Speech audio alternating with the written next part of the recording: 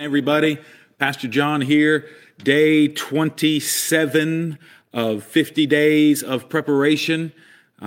Excited just as always to be here. It's raining outside. It's not great weather, but man, it's going to be good tonight. We're going to be in the Word. It's always good to be in the Word.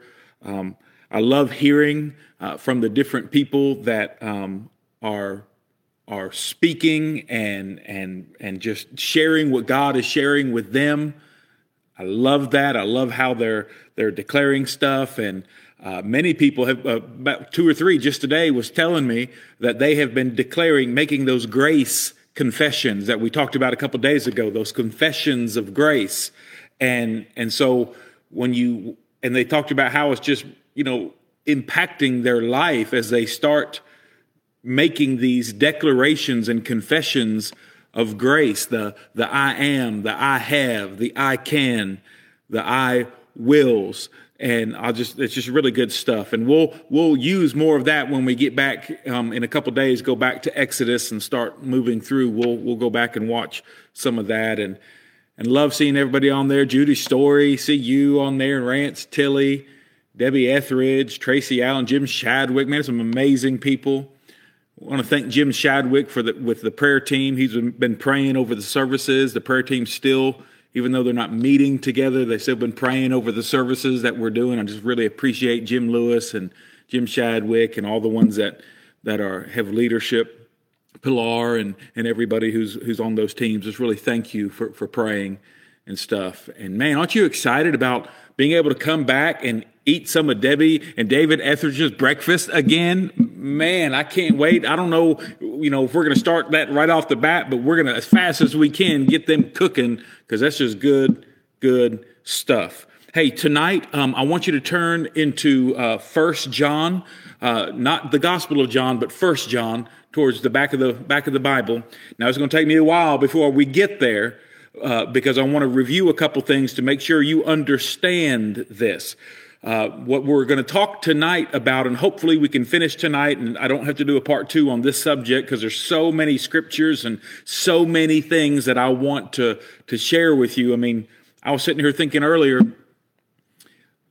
I'm such a long-winded preacher. 50 days of teaching is still not enough to get the stuff that I want to get out into our hearts and minds. But we're going to work at it tonight. So 1 John, we're going to be in 1 John chapter 1 here in just a few minutes. And tonight we're going to review, and then we're going to talk about how to confess sin. Just real practical, because there's so many different teachings on this. Some people, matter of fact, a lot of people that I hear teach grace, I think teach it in error because they talk about we don't have to confess sin. Well, that's not true. And I'm going to show you tonight. But at the same time, in which it might seem crazy, your past, present, and future sins are forgiven in Christ and not imputed against you, because you're no longer under the law, you're under grace. But we still need to confess sin. So I'll explain it here in just a minute. So let's pray. Father, in Jesus' name, I just give you thanks and praise. I thank you for just your goodness in our life. I thank you for your grace in our life and how you empower us, you accept us, and you freed us, God. And we thank you that you have delivered us not only from the slavery of sin, but you've delivered us and transferred us into your kingdom. And you've made us sons, you've made us citizens, you've made us saints, and you are using us as ambassadors for Christ. We thank you for your word, and may your word jump off the page tonight into our hearts and in our minds, in Jesus' mighty name. So here's kind of what I just want to remind you about this line. This line, I inverted the teaching I was doing about spirit, soul, and body to show it in just a different aspect, like the other side of the coin. So this line represents the divide between the spiritual and the physical, the eternal and the temporal, the invisible and the visible, heaven and heavenly realities, and earth and earthly realities. So this line is the bottom side of the line, which is a ceiling The ceiling to this is what I call the law. And then the top side of this is a floor that gives the reality, because the law is truth and the law is spiritual. So you and I were born under the line. We were born in sin. So our spirit was down here. We were under the line and had no way of coming above the line. No way. We couldn't work ourselves there. We couldn't pray ourselves there. We couldn't lie ourselves there. We couldn't do anything to get there because we were born in sin. Everyone who was born from the first Adam was born into sin, sold into slavery. But God loves you, and he came to save you from that slavery of sin, to redeem you and restore you.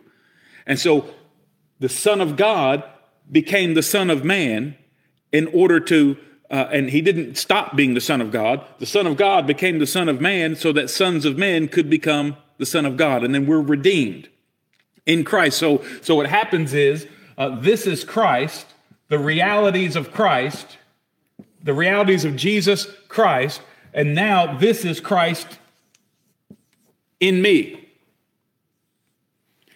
So, and I know I write like a 3-year-old. I know, but y'all just pray for me. I don't know. Just pray for me. So the realities of heaven and the spiritual realities are the realities of Christ, the King of the kingdom.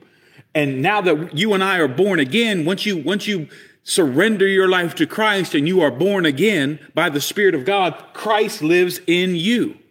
And so your identities change. Your spirit moved above the line.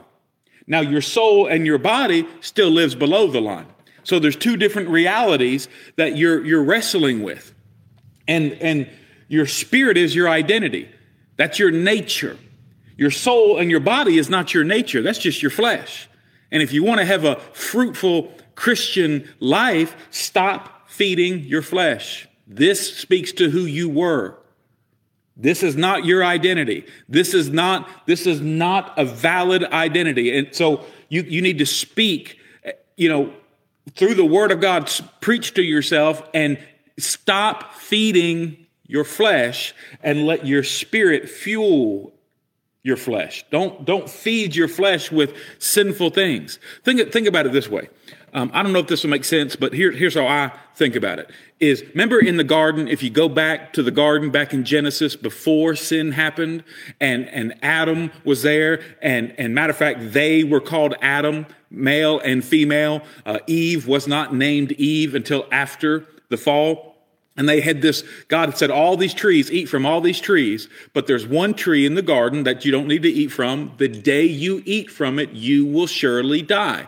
And he gave mankind dominion and authority, not only over the tree that he was not supposed to eat from, also over the serpent that was hanging around that tree, running his mouth, trying to get them to eat from the tree. And so Adam was righteous. Adam was above the line, but living in the earth. And so he was a spirit man in the earth with authority and dominion and fellowship with God. But he forgot who he was. And when he ate from that tree, here comes the line. And sin entered into man, and Adam died. And the part of Adam that died was not his body. It was not his soul. His spirit died. We talked about all this, but here's what I want to think about right now. For a believer, for a Christian, we have to get a vision and a passion of what it's like to live in the righteous dominion and authority of God that we have right now in Christ. And a simple way to look at that, it might not be exact or perfect, but this illustration helps me, and I hope it helps you, that since my identity is here, this is who I am. Every attitude and every action comes under the authority of who I am, my identity. So it's kind of like God has given me dominion to rule over my flesh, just like Adam had dominion to rule over the serpent. And Adam should have remembered who he was and told that serpent to get out of here. How many of you wish if you could go back and redo things, and if you were Adam, or if you were there with Adam, you would have, been like, listen, don't fall for that. Don't believe that lie. Adam, remember who you are. You're God's man. You're the spirit man. God's given you dominion and authority. Whoop that serpent and tell him to get out of here. Don't let him lie to you and cause you to eat something that's going to destroy you. Don't feed on sin and feed on death. Feed on God. Adam, feed on God. And you have the authority and dominion to tell that serpent to just go on somewhere. Well, in Christ, right now, if you're a believer in Christ, you have authority and dominion over your flesh. Psalm 119 says, I've hidden your word in my heart that I might not sin against you. The problem is people have taught law in so many different ways, and then people have taught grace in incorrect ways. So the majority of the body of Christ does not have a vision and a passion to take dominion in their righteous identity to whoop the serpent and whoop the flesh and tell them, look, get out of here. Get out of here. We've believed the lie on the legalistic side that, oh, we're just sinners and we can't help it. We're just destined to sin. And we forget that grace has empowered us to take dominion over the flesh, take dominion over that realm of the knowledge of good and evil that dwelt in the flesh, and that serpent that whispers to us through the appetites of the flesh. And we need to cast him out and just be like, no, we're not doing that. And then the grace side, people have taught grace incorrectly to say, hey, do whatever you want to do. You're saved. You're above the line. You're saved. Do whatever you want to do. And both approaches are extremes that are wrong. So I want us, as God is preparing us, and we're going to go back to the Exodus story and walk through this, but in order to get everything out of it, we have to understand that God has made us a new man, a new creation in Christ. We are not who we were. We have dominion and authority and supernatural power through righteousness to deny our flesh, cast off the flesh, make no provision for the flesh. And when the flesh is talking to us and the enemy is talking to us through our flesh, when our old emotions and our old appetites are speaking to us, we need to speak from a place of authority to ourselves and say no. And take dominion and tell that serpent to go. Tell that flesh, grab that flesh and bring it into captivity to the obedience of Christ. One or two things is going to happen. Your flesh will make you captive to sin. The sin that Jesus already freed you from, but because you don't know how to walk in dominion in your righteous authority and dominion in Christ, you will actually live by experience as a prisoner to the sin Jesus freed you from. Or in your dominion and authority, you take the mindset, your heart and your mind, which is in your soul, the mindset that was trained by the flesh, the body with all the chemicals in your brain, and we talked about retraining the brain and the cells and everything in your body, you can retrain them, and you, by the dominion and authority of Christ, you bring your soul and body captive to the obedience of Christ. I mean, how cool would it have been if Adam took that serpent and made him captive to the obedience of Christ?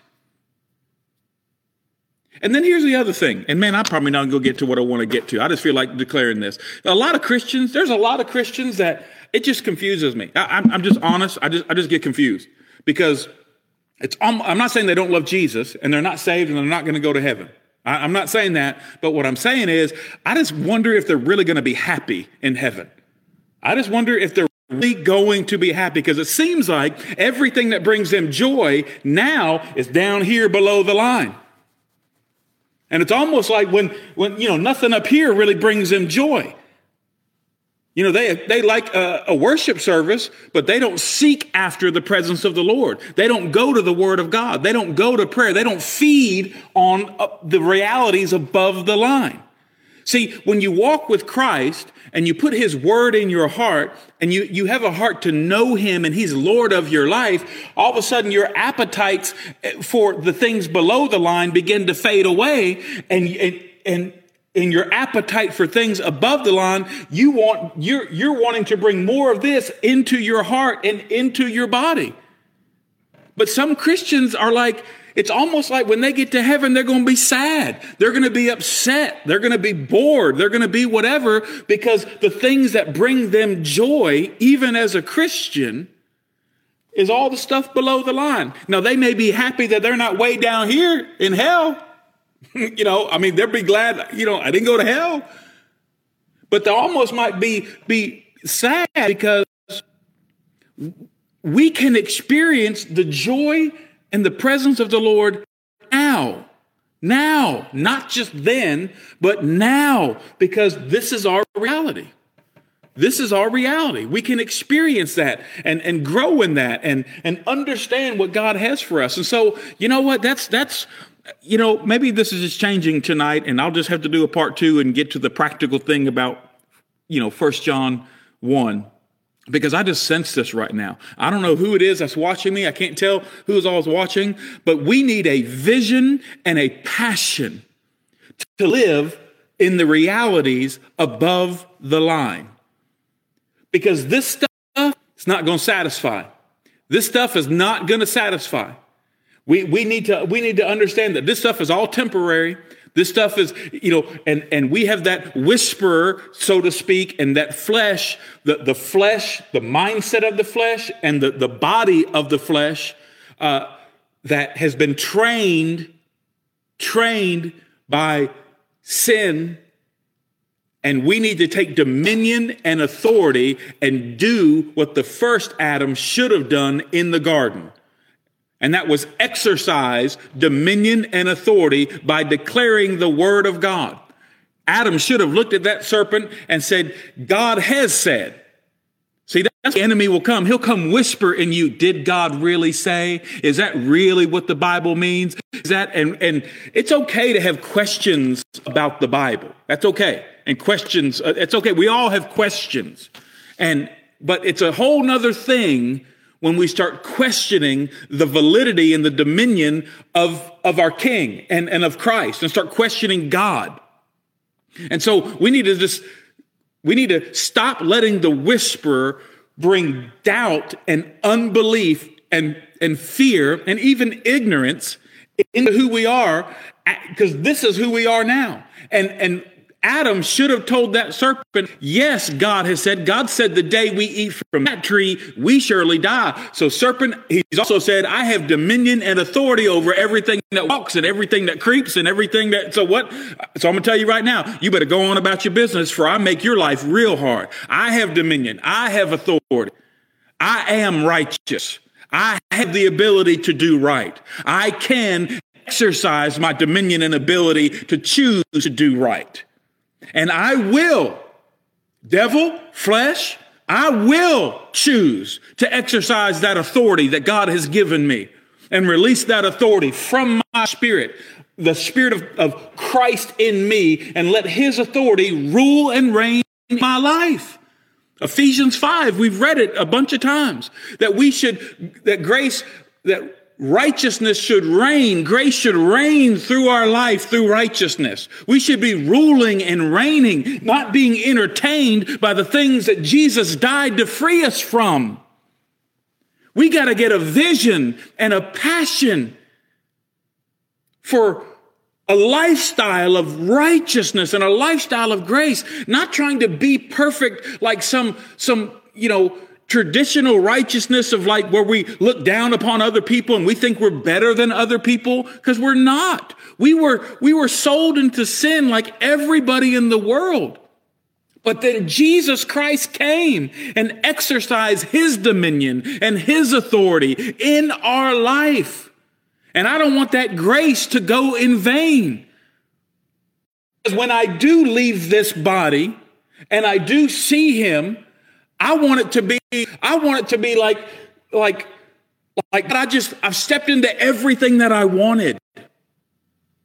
I don't want to be that kind of Christian that I live in such a way that everything I wanted was down here. Everything I sought, everything I chased after was down here. All my joy came from down here.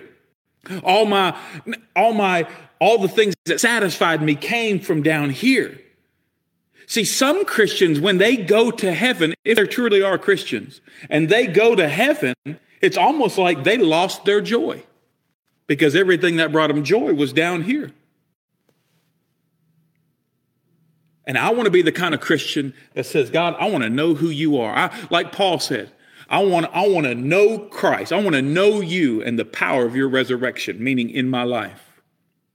I want to hide your word in my heart that I might not sin against you. Because guys, when God confronts us, when he confronts us about sin, he's doing it in love. He's not trying to punish us. He's pruning us. And pruning is not punishment. He will prune your attitudes. He will prune your actions so that, see, pruning is not punishment. Pruning is preparation for you to release more fruit and be more fruitful. But we have to have a vision and a passion to release the fruit of the Spirit in our life, to release the fruit of love, joy, peace, to release that peaceable fruit of righteousness that only comes from being corrected. When God will confront us and he will correct us because he is exercising dominion and authority in love to pull us out of the sin that we get entertained by.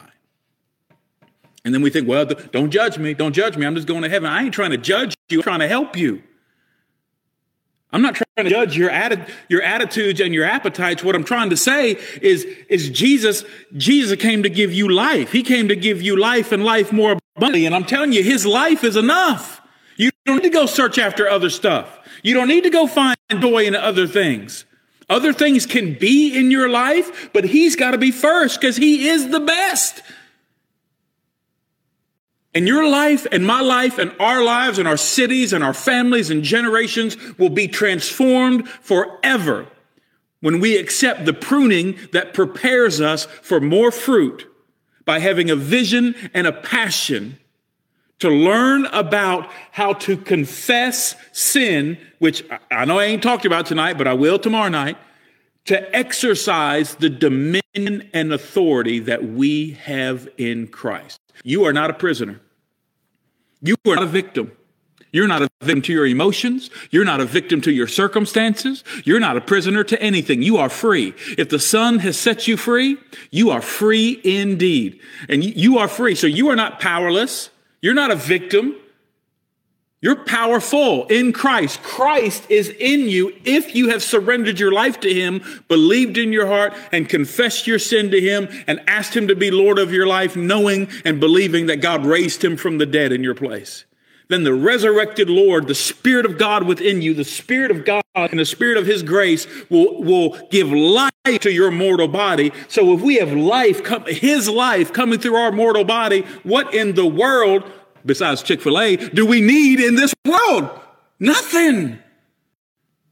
Nothing. And we can enjoy things in second place, third place, and fourth place. He gives us all things to enjoy. But they're not gods to us. They're not the things that bring us the most joy. He's got to be that. He's got to be that. And I just pray that we will have a growing and increasing vision and passion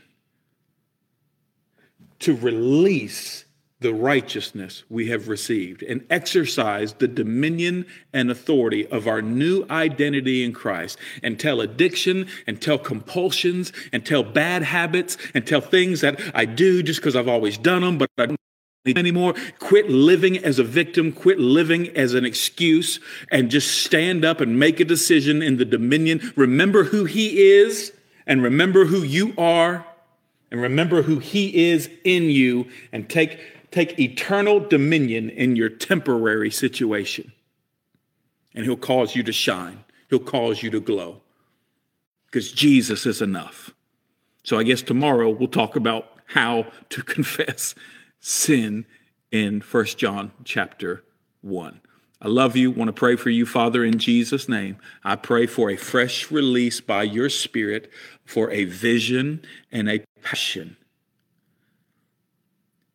to release and walk in the dominion and authority of God's grace that empowers us for truth, empowers us for obedience, that the Lord may be glorified and he can use our life as instruments of righteousness to help set other people free. We thank you for it in Jesus' name.